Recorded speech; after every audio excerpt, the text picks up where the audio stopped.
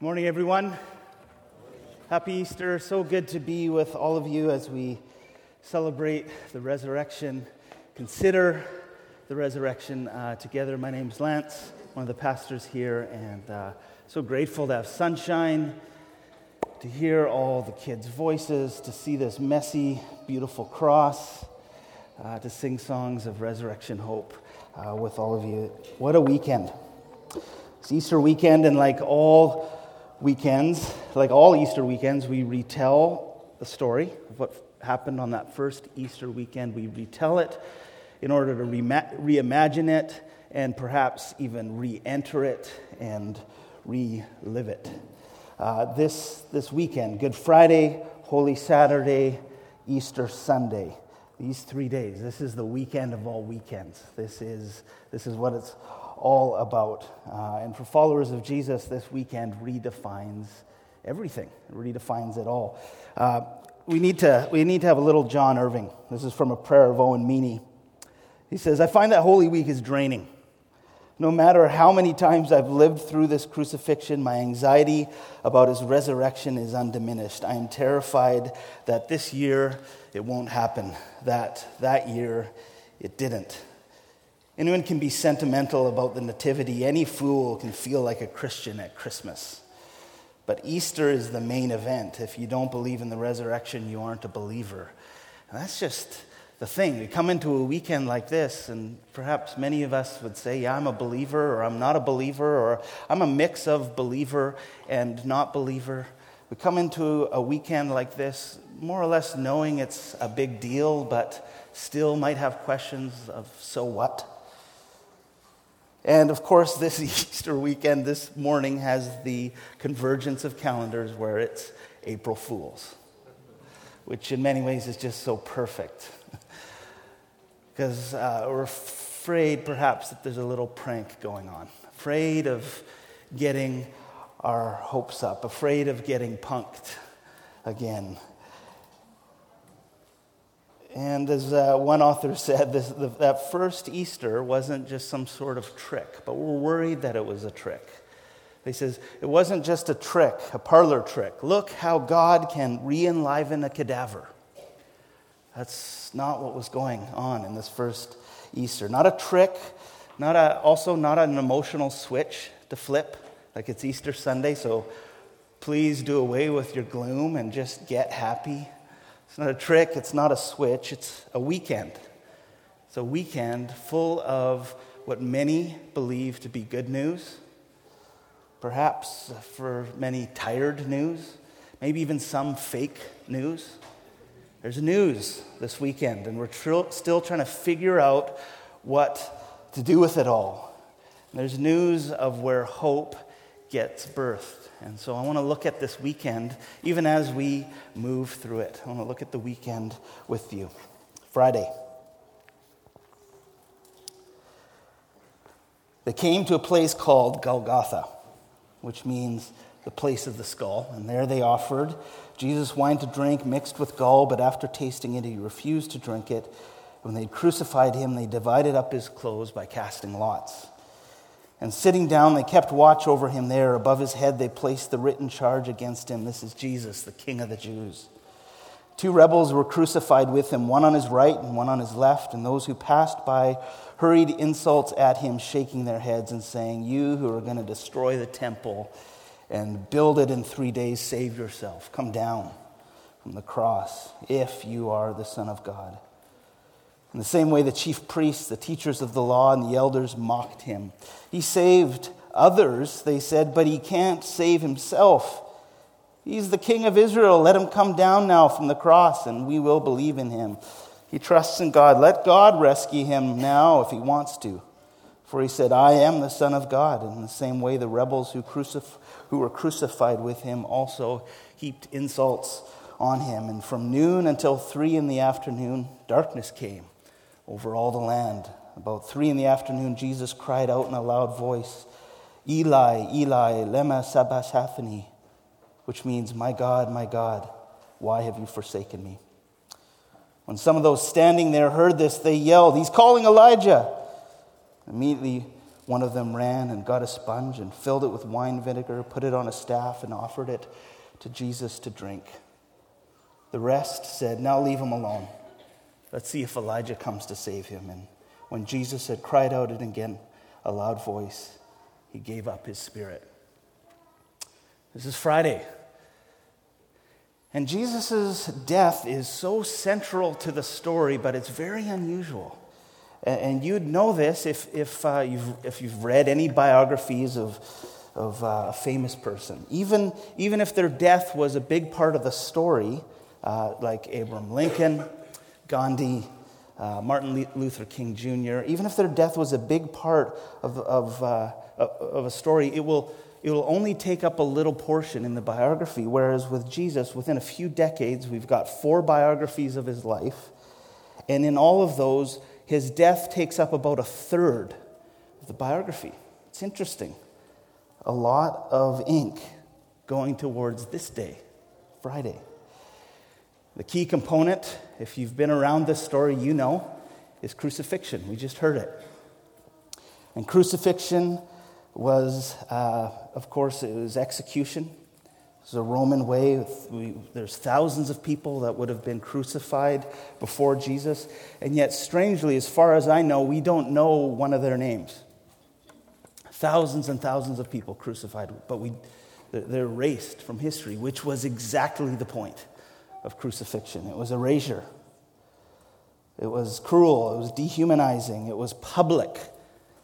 So as to say, the object before you is not one of you, not fit to die like a human being, not part of the human community. Crucified person became a nobody and a nothing. This is Friday. Nothing. Jesus was crucified, and in that crucifixion there was humiliation and loss and grief, but of course, ultimately, death. I remembered this past week about my sister. There's no segue into this. I remembered about my sister's huge love for cats. And so I texted her saying, "How many cats did we have? And how did you talk Mom and Dad into allowing you to get so many cats?" We had tons of cats, and there was this one litter that was named Mario, Luigi, Pepsi, and oddly Whitey. So we were kids of the 80s, well-branded, obviously. And my favorite was Pepsi. I loved Pepsi. And, I have kittens as a kid. It's amazing. Snuggling them, doing tests. They always landed on their feet. It was just incredible. Sorry, cat lovers. It was just incredible to have these kittens. And I'll never forget the day where we were driving back home, and we came into the driveway, and Pepsi was out in the driveway. He had snuck out, and Pepsi in the driveway, and because Pepsi's in the driveway, and that driveway happened to be in the middle of Alberta, and at that time we were in the middle of winter, Pepsi was out in the driveway frozen stiff. And this was probably my first encounter with death. And so I scrambled, thinking, this cannot be. Pepsi cannot die. And so started scanning for possibilities. We could just bring Pepsi in, maybe get Pepsi back with his mother, maybe some snuggle time. I remember I also considered maybe a hairdryer. We just get the hairdryer out and we'll give Pepsi a quick thaw. All kinds of scheming for resuscitation until the reality set in. Pepsi's gone. And what I was encountering, though I didn't have the words for it, was I was encountering irreversibility. There are things in life, and we call them death, that don't get undone. It's feeling the very cold, hard reality of death. And then as I grew up, I dealt with death in the way that you do, and that's through jokes. And so I'd make jokes later, and I would, it was cruel. I'd do this when my sister was in earshot years later, and I'd say, "Hey, Mom, you remember that one time we had a frozen Pepsi in the driveway?" And she would cry, and I would laugh. Very dark humor. But that's how I learned how to try and deal with death. You make jokes about it. See, everyone knows about Friday. All got Fridays. The loss of a job, a friend, your health, a dream for a kid. And you don't have to be a kid to want to scheme, to find ways to undo it all, to come up with crazy hairdryer type solutions to the worst kind of endings that you know. We all know Friday. And Friday is when the irreversible arrives. This past Friday was Good Friday, and I had a real strange Good Friday as I flew back home to Alberta for a funeral of sorts for my best childhood friend. I met Dave on the first day of grade 1, and we became friends all throughout elementary school, all throughout high school. And so I wasn't sure what we were going to encounter. It wasn't a funeral, it was going to be an open house at his sister's acreage. And so we drove these frozen gravel roads just outside of Stony Plain. And we got to the house. And as we got into the house was lined with folding chairs in any open space. Folding chairs in the rumpus room. We got to bring more rumpus rooms back. It's just such a great concept.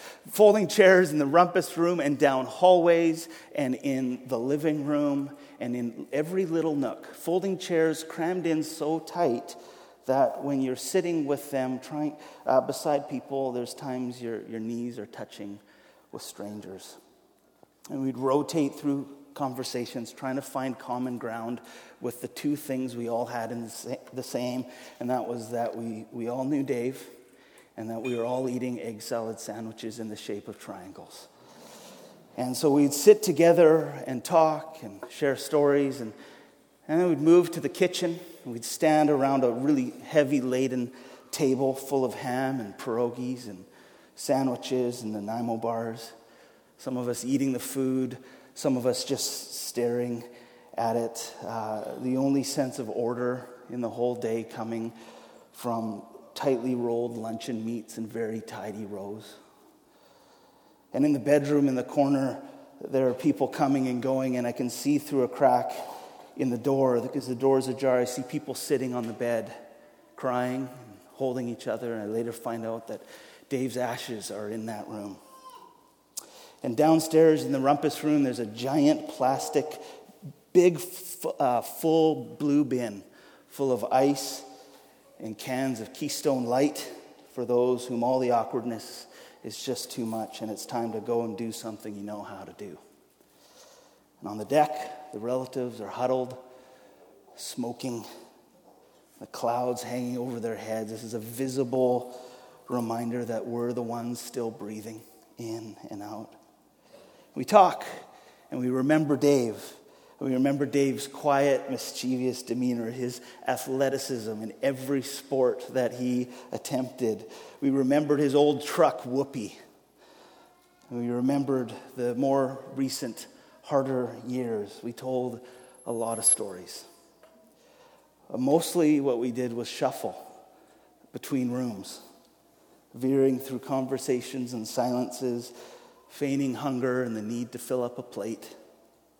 And all of us, old friends, past wives, colleagues, and the relatives from Edmonton, we covered the floor plan more than a few times. We just kept moving between rooms, and each of us slowly coming to terms with the unalterable fact that Dave's not here.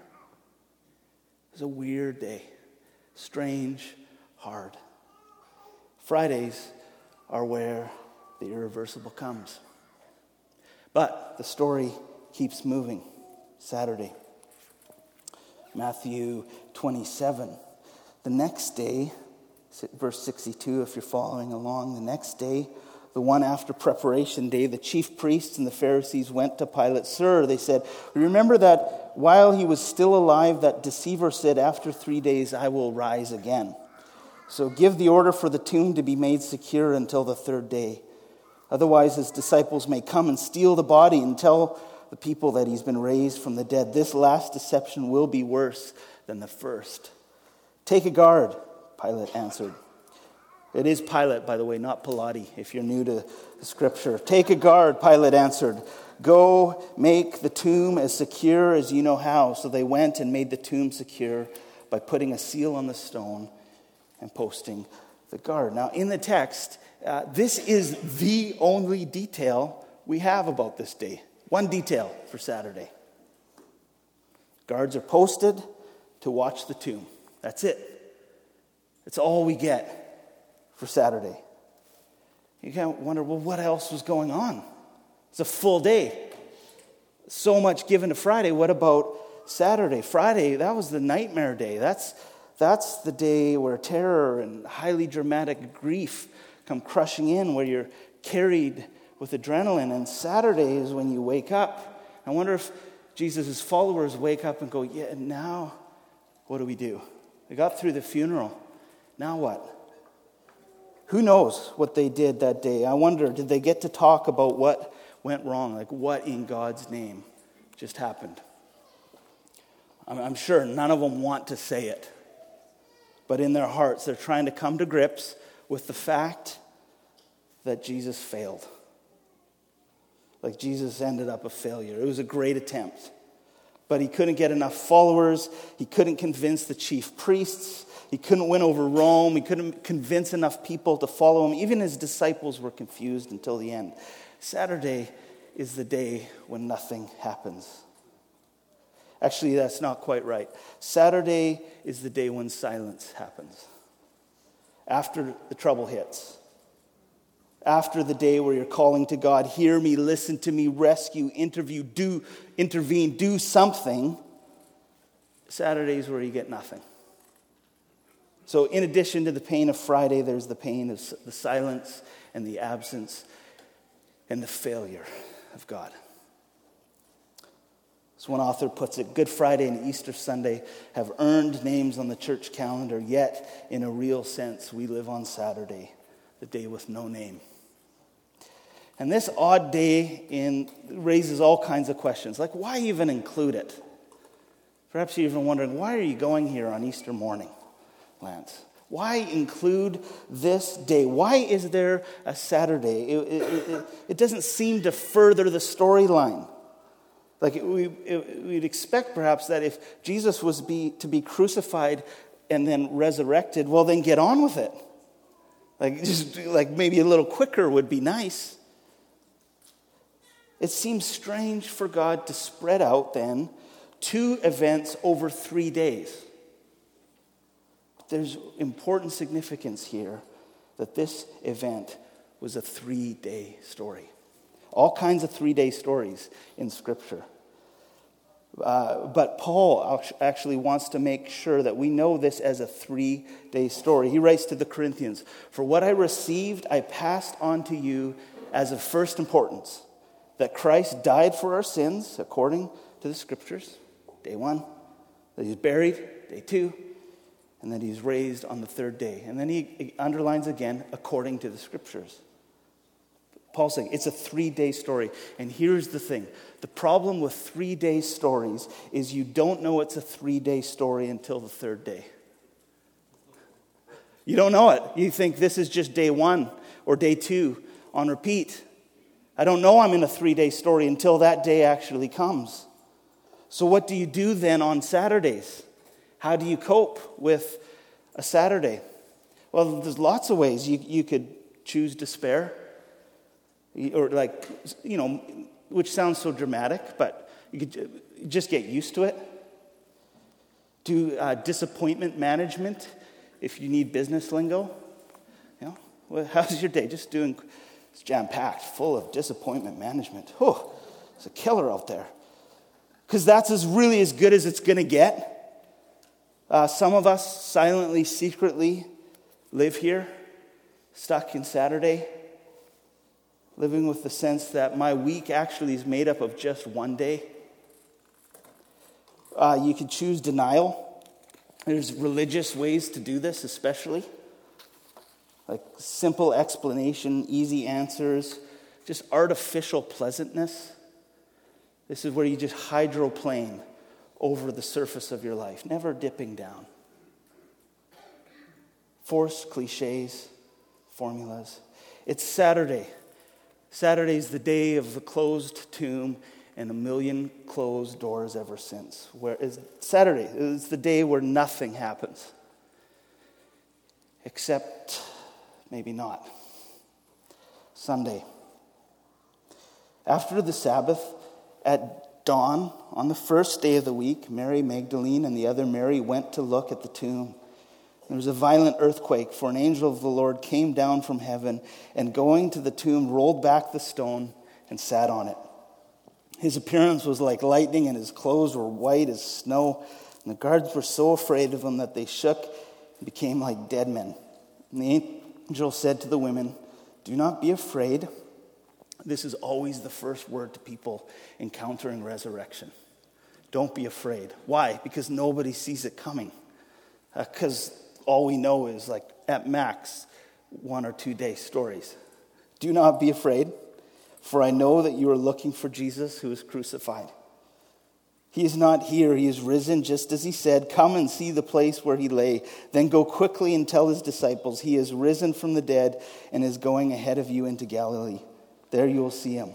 Now, I've told you. So the women hurried away from the tomb, afraid yet filled with joy, and ran to tell his disciples, and suddenly Jesus met them. "Greetings," he said. They came to him, clasped his feet, and worshipped him. Then Jesus said to them, "Do not be afraid. Go and tell my brothers to go to Galilee. There they will see me." Now, according to the Gospel of Matthew, one Sunday morning, a particular Sunday, women found the tomb empty, and they're told that Jesus had risen. They're commanded, go back, tell the disciples the news. And it's important to note, as we try to do every Easter, that those entrusted with the best news ever, the people who get the greatest scoop of all time, the very first preachers in Jesus' movement, women. Okay? So that's important to note. This is who's getting entrusted with the best scoop of all time. And these women leave and end up having an encounter with Jesus, and that features a remarkably short conversation. Right? They hurry to the tomb, and you wonder, what's he going to say? Doesn't he seem just unbelievably understated here? I mean, these women are devastated. They love this man. They've come to the tomb. The stone is somehow rolled back. There's an angel with fluorescent clothing on top. None of this has ever happened before. Right? If you've grown up with this story, you're like, yeah, and? Right? I get it. The angel. Right. So this has never happened before. And all of a sudden, whom Jesus, the man they loved, who had died, who they saw buried, appears to them as one risen from the dead. And as one scholar translates the passage, he says it this way. And look, Jesus met them and said, "Hi." That's the first word. Hi. It wasn't "ta-da." and it wasn't "told you." Nailed it. None of that. None of that. Is that a groaner? Yeah. That one wasn't in the notes. Hi. Like, how human. Jesus approaches with the warmth of friendship. Hi.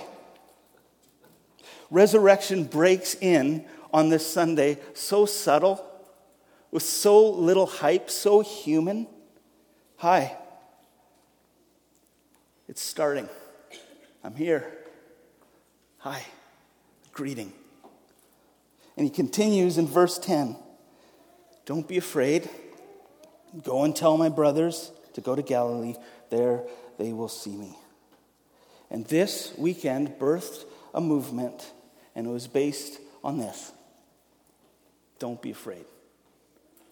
Don't be afraid. Go and tell, and y'all are going to see. Don't be afraid. Go and tell, and you're all going to see. This started a movement. A people receiving a 3-day kind of story and now get crashing back into a world that only knows a 1-day story.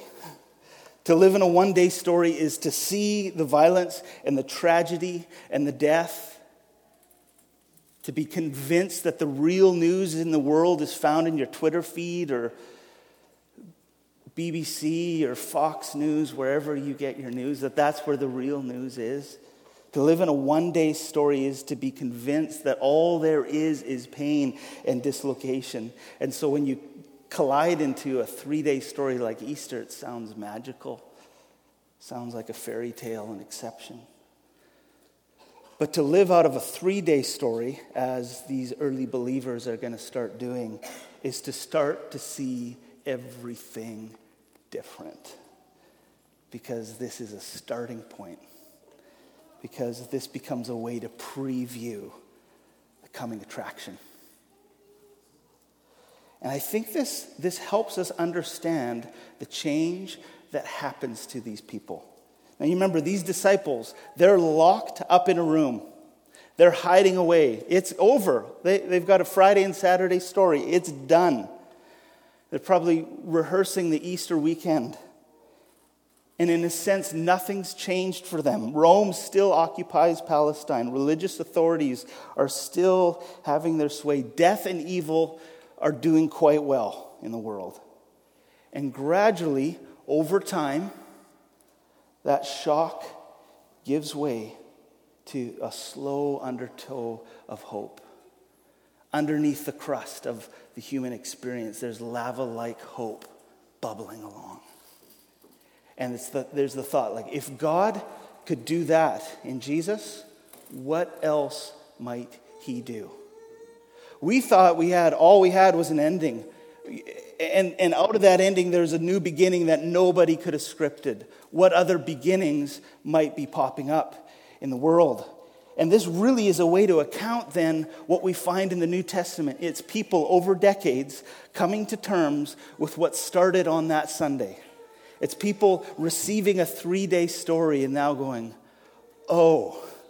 I want to read you one passage of somebody starting to get the implications of living out of a 3-day story. This is the Apostle Paul writing to the church in Rome. He says, "Not only so, but we also glory in our sufferings." That's weird. Boast in our sufferings. Glory in our sufferings. Because we know, how do you know? We know that suffering produces perseverance, and perseverance character, and character hope. You hear that? He's reflecting. He's reflecting on what it means to get a 3-day story and how this has reoriented everything. Everything now is recast in the light of Friday, Saturday, and Sunday. Everything. And Easter is good news then for every blade of grass and every nursing home and every angry atheist and every cell and every grain and every person stuck in a Saturday. Why? Because Paul says it's not just suffering. It's not just a 1-day story. He's saying what happened to Jesus is also happening to us. Suffering produces perseverance. Sounds like Saturday, which produces character, which produces hope. It's a movement from suffering to hope in real time. I like how Douglas Copeland expresses that same kind of hope. What is prayer but a wish for the events of your life to string together to form a story? Something that makes sense of events you know have meaning. Paul's starting to string the events of his life together within a 3-day story. And there's real hope here.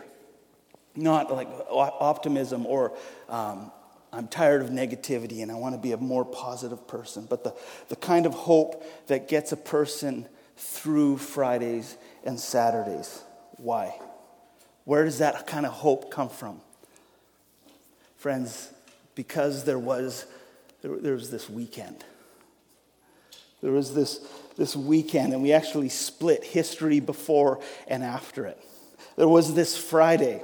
this particular Friday, where this particular Jesus, who was fully God and fully man, who knew the human experience from the inside, went to the cross and died. There was this Friday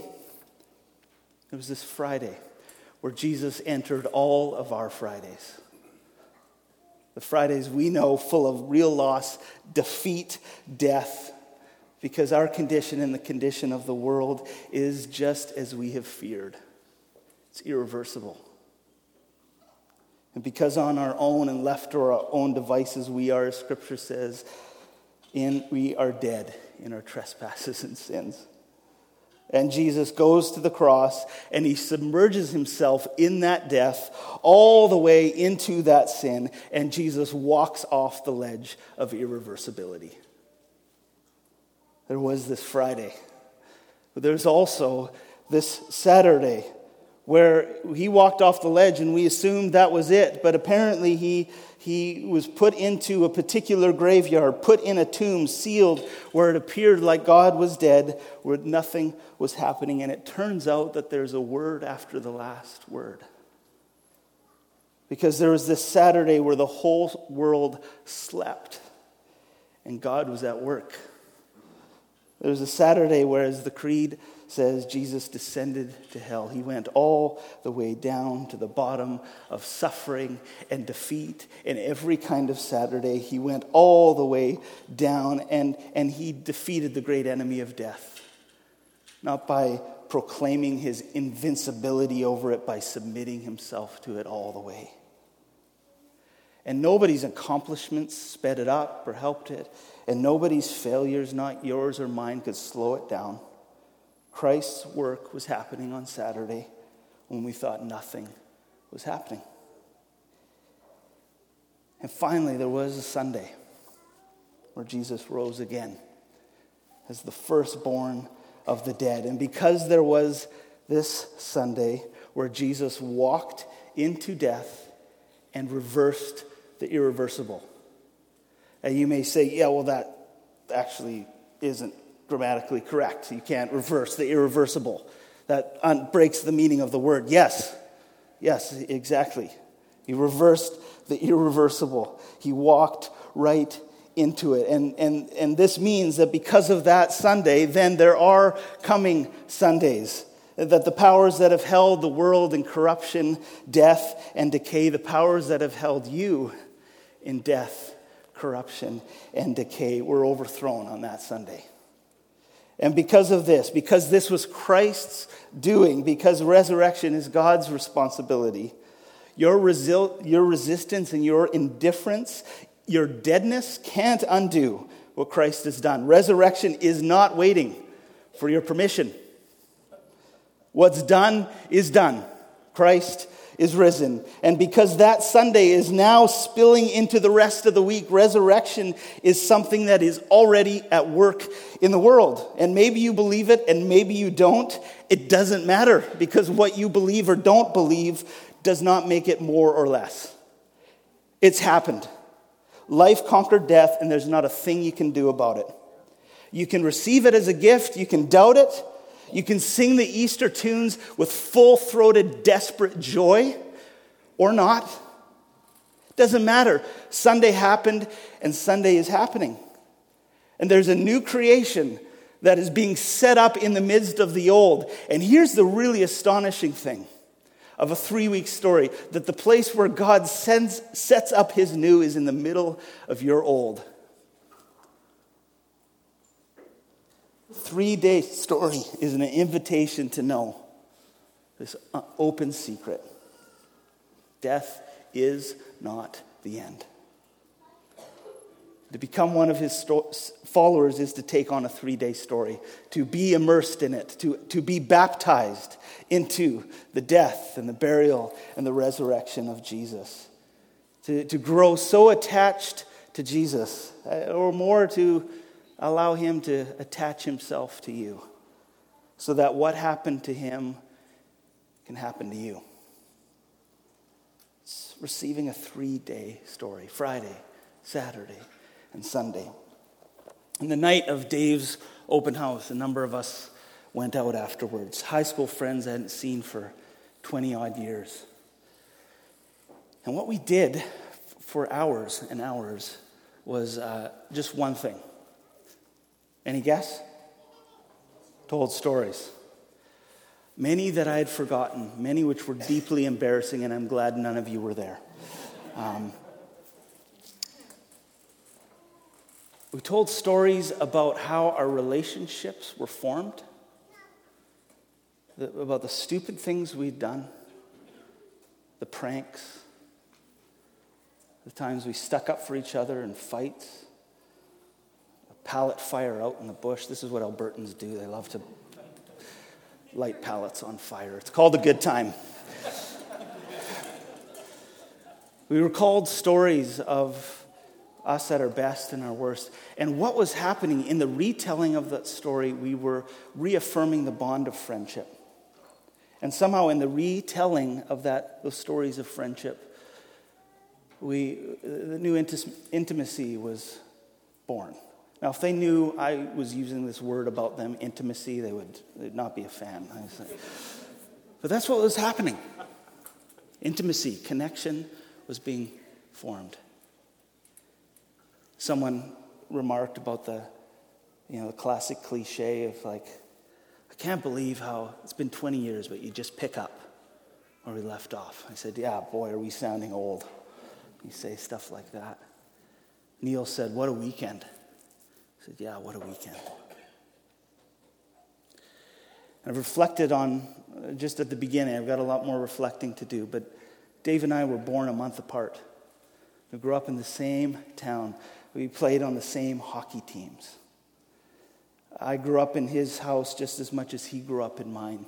We lived through the same things. We rented the same movies from Marler Mini Mart.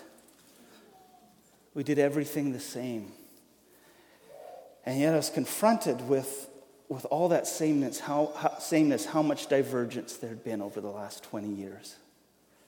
Very, very different paths. Of course, I'm asking why.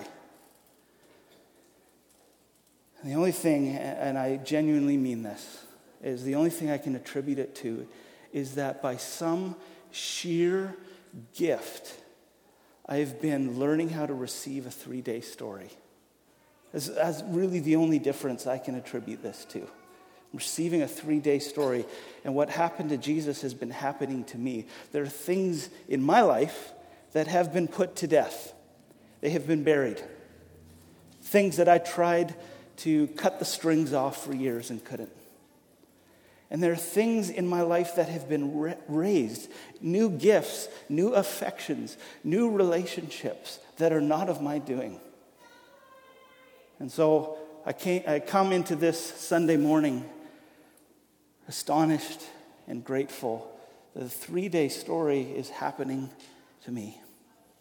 I think that's the invitation of Easter, is to let it happen to you. It already happened. It's happening. Now the question is, would you like it to happen to you?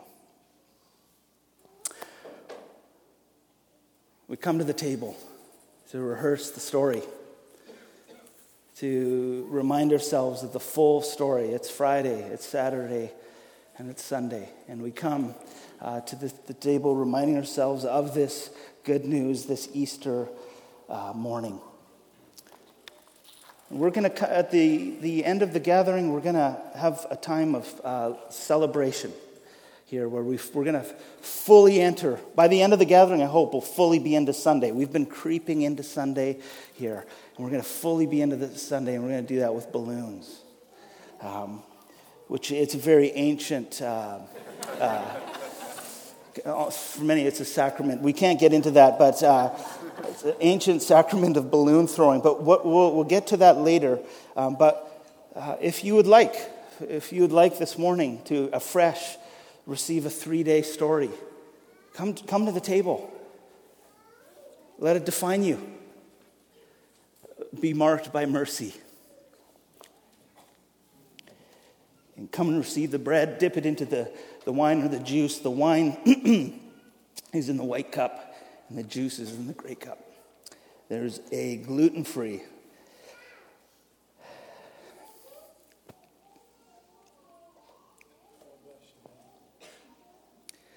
There's a gluten-free station on the corner. Only take it if you need it. Don't steal gluten-free crackers from those who do. So go ahead and take that. There's no prayers of the people this morning. Is that right? Okay, so I see the table out there, but just... Heather, can you just turn the sign down?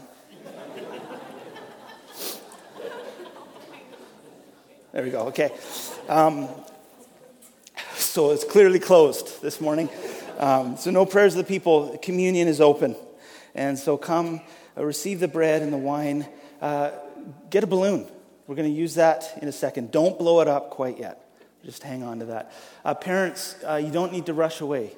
The teachers have been prepped, so you can go eventually. Please pick them up at some time, preferably before the announcements, because we want to get the kids back in the room for the balloons. But we have time here to linger as we come to the table. So the gospel is the good news that God our Father, the Creator, out of His great love for us,